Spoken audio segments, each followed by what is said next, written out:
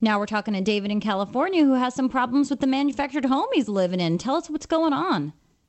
Well, I have a 1980 manufactured home, and I have about a 10-foot by 4-foot section of the roof that's sagging. Is it a pitched roof or is it a flat roof? Well, it's got a little angle to it. Okay, so it's sort of a low slope. Yeah. Well, the first question I would have is why is it sagging? Is there any chance that there's been a leak there?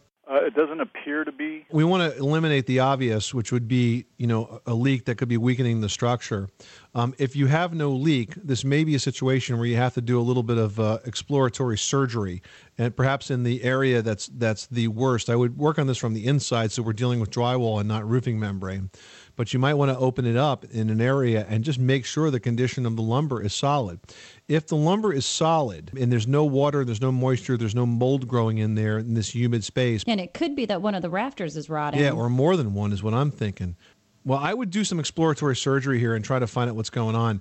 If it turns out that they seem to be solid, they're just sagging, then I wouldn't worry about it so much. If it turns out that you've got humidity and moisture in there, which is what I think Leslie and I are both suspecting is going on, then you're going to have to do some major repairs. You'll probably have to open that up from the bottom. You'll probably have to sister each rafter by putting a new beam next to it. Yeah, I was going to say. And then you're going to have to make sure you have proper ventilation because it's the only way you're going to keep it from happening again. In addition to sistering the rafters, would you want to put a sort of beam perpendicular in between the rafters to just sort of join them together more than might already be there? You're talking about blocking? Yeah, maybe. Possibly, but I'd have to know more about the roof before I decided to do that or not. I mean, you're not going to put a mid-span girder in unless it called for that, but you could put solid blocking, which tends to stiffen it up. The repair is going to really depend on how much damage there is and how much area you have to work. But really, you need to open this up and figure out what's going on, David. It does sound like something to be concerned about.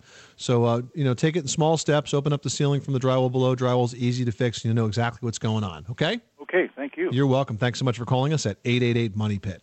Prescription products require completion of an online medication consultation with an independent healthcare provider through the LifeMD platform and are only available if prescribed. Subscription required. Individual results may vary. Additional restrictions apply. Read all warnings before using GLP-1s. Side effects may include a risk of thyroid C-cell tumors. Do not use GLP-1s if you or your family have a history of thyroid cancer. If you've struggled for years to lose weight and have given up hope, did you know you can now access GLP-1 prescription medications at TryLifeMD.com? We're now offering eligible patients online access to GLP-1s, the breakthrough prescription medication that can help you lose body fat and weight. Listen to what people are saying. It's fun to put on jeans that you couldn't get into 6 months ago. Every morning, I look forward to getting on the scale. For anybody who's struggling with their weight, it's a godsend. And here's the best part. Your insurance may cover 100% of the cost of your medication. So go to TryLifeMD.com to have your eligibility checked right now. Get started today at TryLifeMD.com. That's TryLifeMD.com.